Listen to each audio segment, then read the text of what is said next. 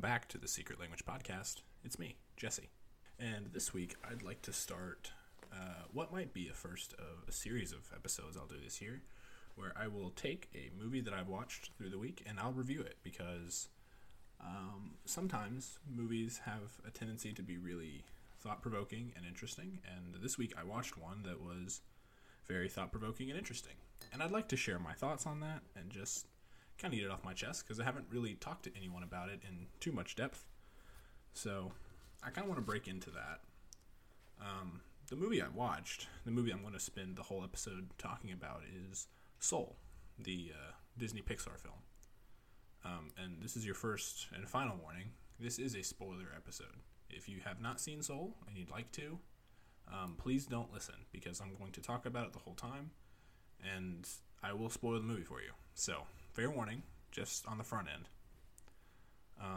So I watched Soul this week, and I have some serious thoughts about it. Some things that I find very interesting, I guess, about that movie. For starters, let's just say that you have a high bar for a Pixar movie. Pixar makes really good movies. It's kind of funny. They get thought of oftentimes as a studio that makes kids' movies, and really, they just make movies. They make movies that are really good. They just happen to be an animation studio. And I think one of the things that has to be mentioned when you're talking about Pixar is that they are probably, on a broad scale, the most successful movie studio in the world, because everything they do makes a ton of money. It gets high critical marks, gets high audience marks. Pretty much everything they make does very, very well. And so usually when a Pixar movie comes out, it's kind of like almost a must-see, because it's almost always good. I mean, if you run down the line of Pixar movies, they pretty much don't have anything that's bad. I mean, there are some that didn't do terribly well, and some that were maybe not that great, like, Cars 2, or, The Good Dinosaur didn't do particularly well, but that's just by the Pixar standard. I mean, by just normal movie standards, they still did really well. I mean, they still made a ton of money, and a bunch of people went and saw them, and kids loved them, so you can't really call them failures, you just call them, Pixar failures. So, in 2020, Soul was probably one of the most talked about movies of the year, because it's a big Pixar movie. Keep in mind that Pixar did have 2 movies come out in 2020. The very beginning of the year, right before quarantine started, Onward came out. It was in theaters around the beginning of March, when things, fell apart. But at Christmas, Pixar and Disney, I guess, released Soul for free on the Disney Plus platform. So if you have Disney Plus, you could sit around and watch Soul. So, obviously my wife and I sat down, and this was a very talked about movie, and the concept was intriguing, so we decided to sit down and watch it. So just to give you a brief synopsis on what this movie's about, just to give you some understanding before I jump into it. Soul is about Joe Gardner is the main character. He is a aspiring jazz musician. He wants to be a jazz pianist, professionally. And throughout his entire life, he has played gigs and just never really gotten anything to stick.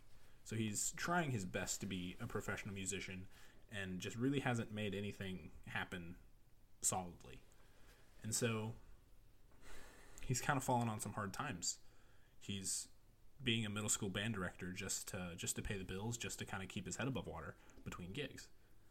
And one day, the day that he gets his full-time job as a music teacher, one of his former students calls him up and says, "Hey man, our pianist for the Dorothy Williams quartet dropped out, and we need you to come play." And it's his dream gig. Dorothy Williams is the head of a big quartet. It's a big deal. And he goes and, really kills his audition, and he gets the job, and he's just ecstatic. He's walking around town. He's, trying to go home so he can get his suit together, get himself all ready to go for the show that night. And in his distraction, he falls down a manhole cover and dies.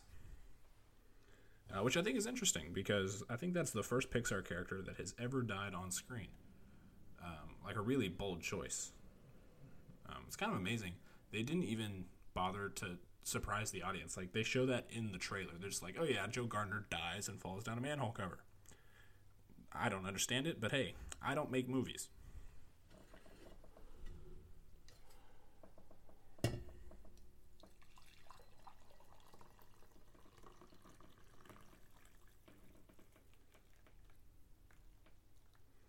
That's the sound of me pouring coffee. So, after Joe Gardner falls down a manhole cover, he finds himself on the conveyor belt, taking him to the great beyond. And he realizes, oh no, this can't be, I've died. And he tries to escape from the inevitability of the great beyond. And in doing so, accidentally finds himself in what is called the great before, which is where souls go and exist before they go down to Earth to live in human bodies. As part of this ruse, he assumes the identity of a psychologist, a child psychologist, to mentor souls before they go down to Earth. And he gets paired up with a soul numbered 22 that has never gone down to Earth and has spurned thousands of mentors. And so it is his job to convince her that life is worth living and to go down to inhabit a body on Earth so that he can go to the great beyond. Now, keep in mind, our protagonist here does not want to go to the great beyond. He wants to get back to his body so that he can play the show and fulfill his lifelong dream. So, Joe Gardner and Soul 22, they wander around trying to find a way to get Joe back into his body.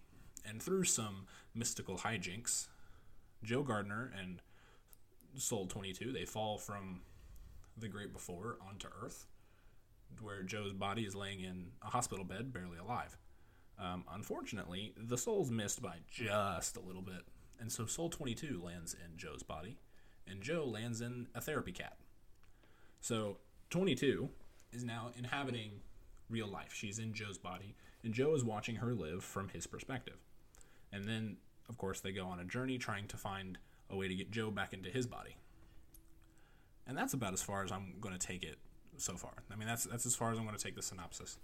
It's not necessarily what you'd see on the back of the movie box because it is too detailed. But that's kind of where I want to introduce the story so that I can talk about it a little bit. Let's talk about some pros and cons. Just what I think of the movie. We're going to start on the positive side because everyone wants to hear the positive side. That's what you want to hear, the good things about a movie. I think it's got like 3 good strengths. I think the first is that it tries to teach a message that I think is important for children and I think more importantly for adults. Like I said, Pixar makes movies for everybody. They just happen to be an animation studio. So I think it has a message that is important to hear. I think the artistic style was more unique, and I think that it has the best soundtrack that any Pixar movie has ever had. And I'm going to speak directly to one of our listeners, Jeremy. Hi, Jeremy. I miss you. I know that you love Coco and that you think it's one of the best Pixar movies ever, but the jazz music in Soul is better than any of the mariachi music in Coco. I love you, but sorry, you're just wrong.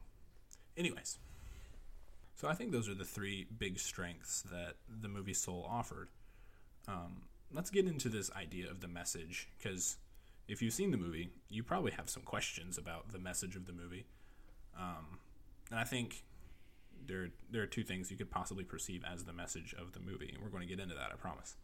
But I think on just the short end, being very simplistic with the concept here, I think the movie that the message that Soul was trying to teach people was to enjoy the little things and the beauties of life. So that's part of the story that they're trying to tell, is that Joe is trying to explain to 22 that life is amazing and that it's beautiful and there's so many things to enjoy on Earth. And 22 just doesn't believe him, and she doesn't see that until she's actually there. And so there's some simple things that happen, just little everyday things that bring a lot of joy to Soul 22 when he's walking around in Joe's body. For instance, 22 has pizza for the first time and thinks that pizza is the most amazing thing. And, they go get a haircut and she gets to sit in the barber chair and she is totally in charge of whatever's happening. She's in charge of the haircut. She gets to have a lollipop and she gets to talk to the barbers and the other people in the barbershop about life. And they get to talk and have a good time. And she gets to see the love of people that love Joe, like that interact with Joe's mom, and she gets to see the joy and the love that comes from family and friends. And she enjoys the buskers in the subway playing music. And, just something as simple as the helicopters falling from the trees. Like, all these little things spark so much joy and inspire 22 to believe that life on Earth is worth living.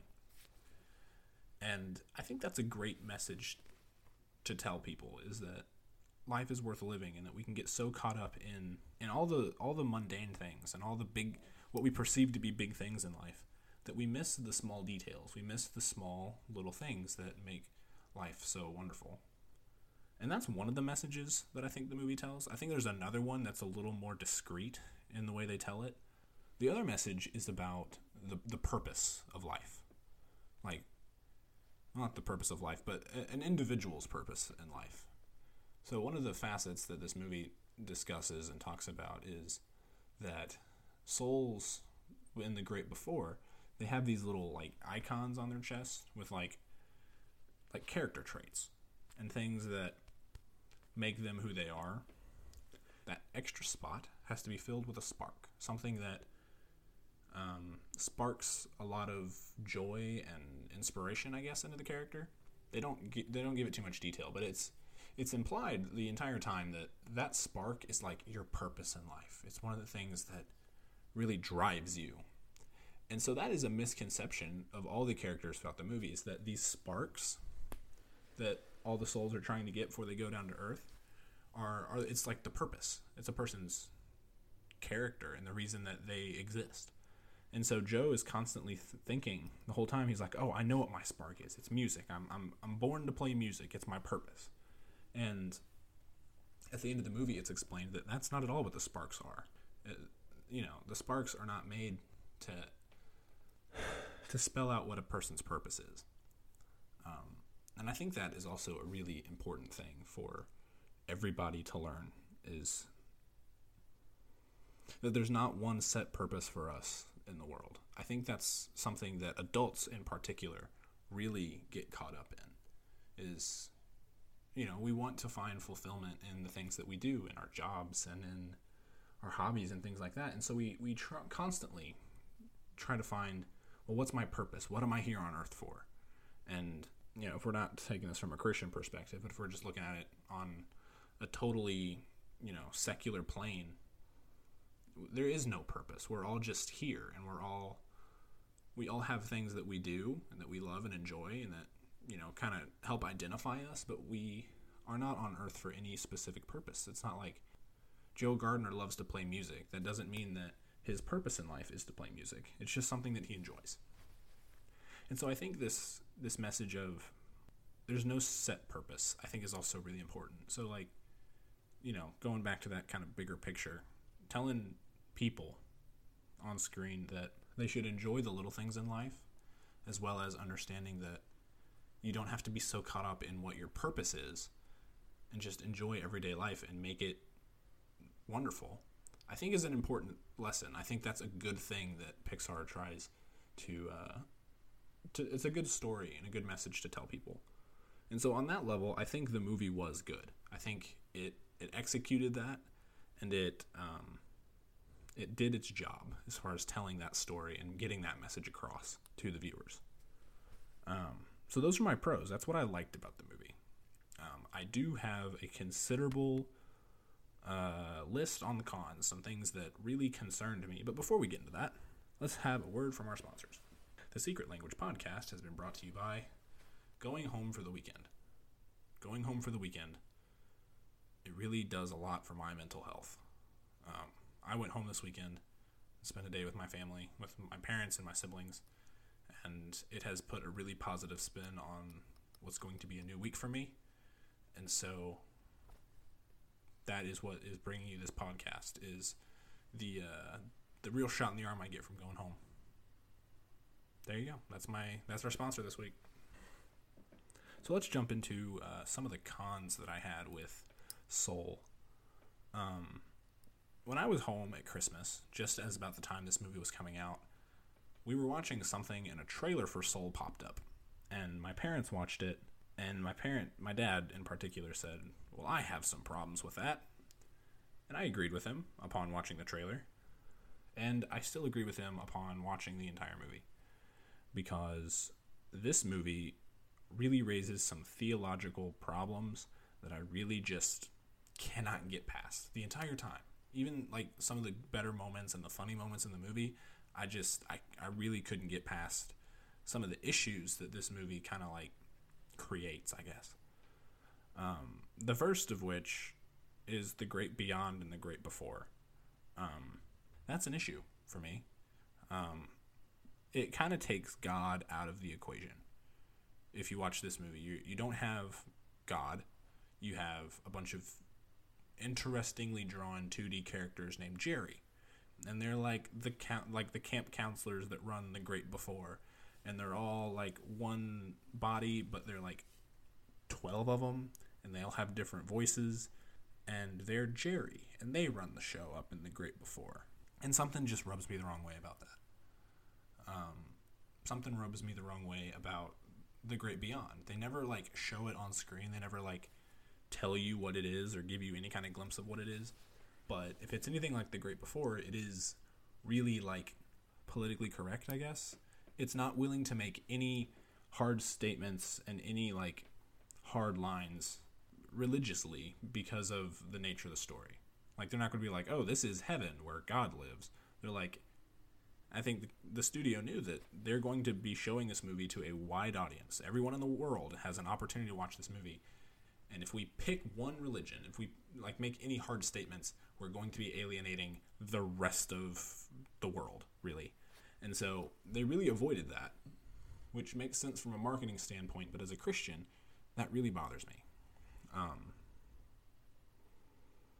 And it also raised some theological questions about souls before we die and after we die. And, you know, this concept of the Great Before, you know, it's...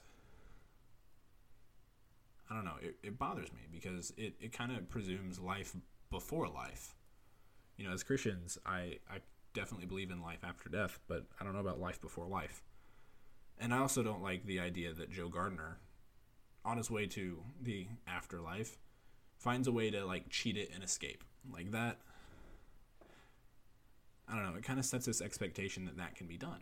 And I don't believe that. I don't believe that that can be done. I don't believe that we can cheat eternity. And so that really bothers me. I noticed recently that there is no like heaven and hell in cartoons anymore. It sounds really random, but it hit me like a ton of bricks. I was sitting around watching cartoons on like a Saturday morning because, you know, I'm an 8-year-old, and I was watching the new Animaniacs series on Hulu, like the new ones where they like made their own new episodes. And in one of the episodes, a character finds himself in hell. And I thought, wow, I have not seen that in a very long time. And I just kind of started thinking about that. Like, why is that not a thing anymore? I remember growing up on old cartoons. Like, I liked Tom and Jerry and old Looney Tunes and things like that. And a lot of those cartoons depicted characters dying, and one of them, you know, with angel wings floating up in like a half-tone, transparent, up from their body, and they go up to heaven. And one character gets sent down to hell because he was mean and rude to the other character the whole time. And that was just like part of cartoons. That was part of American society. Was we were a widely religious country, and as that has declined, as religion has declined in America, it is manifesting itself and it's showing itself in the media, in the way that we, you know, just tell stories and the stories that we write and things we put on TV. And so it's just alarming, I guess, and it just kind of irritates me that has changed so much, because I remember a particular episode of Looney Tunes where Daffy Duck is about to get his draft notice. This came out in like the World War II era, this episode does, and so he's about to get his draft notice, and he is constantly running away from the mailman because he knows that is his draft notice. He's going to get drafted into the United States Army, and he doesn't want to go fight. And so he literally like runs around and digs a hole to hell and hangs out with the devil because he'd rather be in hell than go to war. Which tells a story about the way we think of war and the way that we didn't want to fight it, but we fought it anyways. American exceptionalism, baby. But, characters in cartoons that I loved growing up depicted heaven and hell and had this, religious aspect to them that they just inherently don't have anymore. And the way that the movie Soul just kind of circumvents the idea of God and judgment and eternity, I just don't think I could, in good conscience, show that to my kids. If I were a parent. I mean, I'm not a parent, but I wouldn't even show that movie to my younger siblings because kids are just so impressionable. And a movie that completely ignores everything that involves faith, I just really think it's a dangerous thing because kids are being taught one thing from their parents and in Bible class, and then they watch a movie and it tells them the complete opposite. And if you think kids don't pay attention and aren't impressioned by the things that they watch, put on a Jackie Chan movie in front of a room full of little boys and tell me what they do immediately afterwards. They're going to start running around like kung fu fighting. I hate how impressionable kids are and the way that this movie kind of throws that in the face of faith and religion. And so that bothers me. So as a whole, I liked the movie. I thought it was a well-made movie, but I couldn't really show that to anyone else. I watched it as an adult because my faith was not going to be shaken by a Pixar movie, but I'm not going to show that to a little kid because they're just so impressionable. And that's my thoughts on the movie. It reminded me a lot of Inside Out, which I liked Inside Out, don't get me wrong. I really think it's one of the better Pixar movies that's ever come out, but I have an issue with that one as well that I've never talked about. Now, these movies are very similar. They're kind of in the same vein where it's a very existential type movie where it's Inside Out's about what if we personified emotions and let them control a human being from a big control panel, like we're in the headquarters for Apollo 13.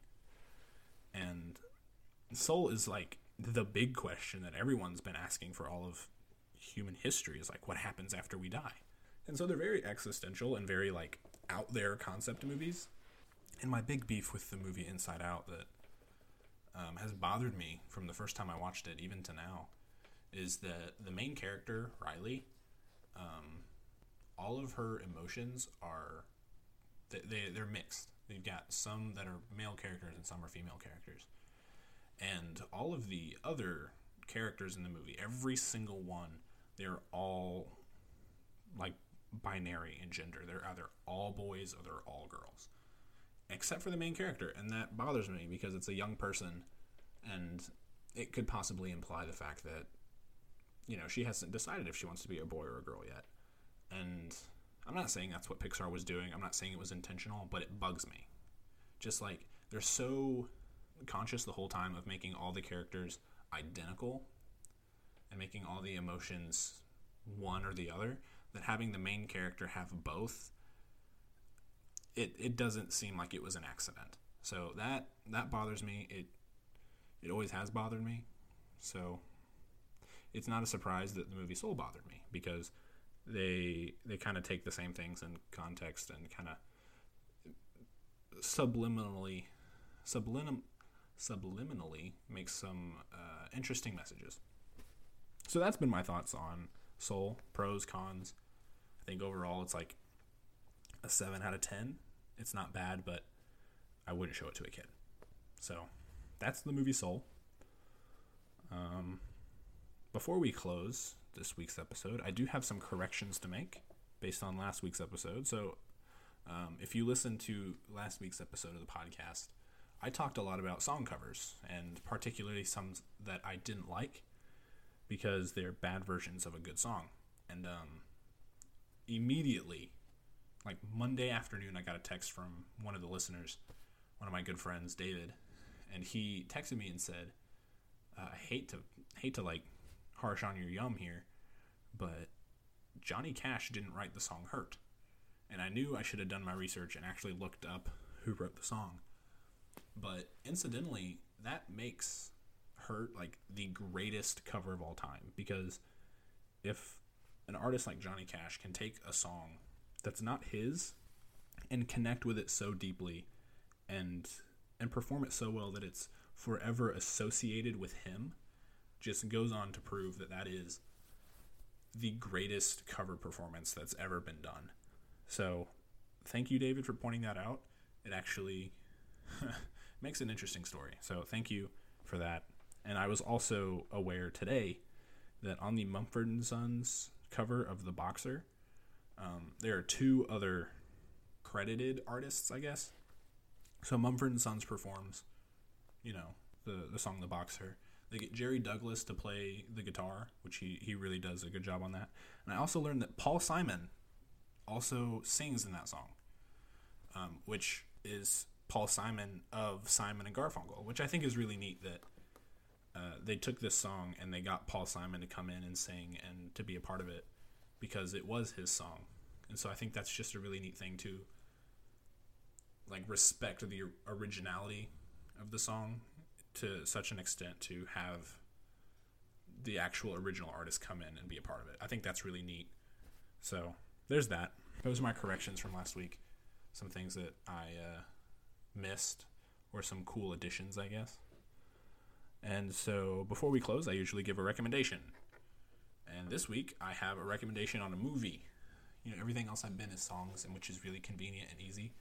But I watched a really, really good movie this past week that I would really like to share. It is called Dr. Strangelove, or How I Learned to Stop Worrying and Love the Bomb. It is a 1957 film directed by Stanley Kubrick, and it is about nuclear war and what it might look like if America accidentally started a nuclear war with Russia. And it's an hour and a half long. It is free on Amazon Prime. So if you have an Amazon Prime account, it costs you no money to watch. You can watch it as many times as you want. It's a really, really great movie. It's kind of like a dark comedy, and you have a character that plays 3 different roles, which is really funny. And you have some real caricature type characters. And I knew that this was kind of a classic, a movie that people really, really liked. And I watched it, and it is very, very good. It is a 5-star film. And so, if you've got a spare hour and a half one evening, I would watch Dr. Strangelove, because it is really, really good. It's really funny. I think it's funny. I would recommend watching that. I think it's a great movie. So that's my recommendation for this week. Like I said, I went home this weekend, and that really meant a lot to me, to be home with my family. I love them a lot. My dad mentioned to me this weekend, he said that he would like to start reading, he would want to read some John Steinbeck books, because he said he listens to my podcast, and he has heard me talk about East of Eden an awful lot. And so that was actually really, really sweet of him to say, because that means a lot that he listens to the show. So hi, Dad. Love you. But yeah. I'm still making progress on that. Hopefully, Matt can get started on that book soon so that we can do an episode where we sit around and talk about it and discuss some of the greater themes and parts of that book that we like so much. So hopefully that gets done sometime in the future. But that's the end of the show. So you guys know the drill. If you love the podcast, share it with someone you love. If you hated it, share it with someone you hate. And until next week, courage.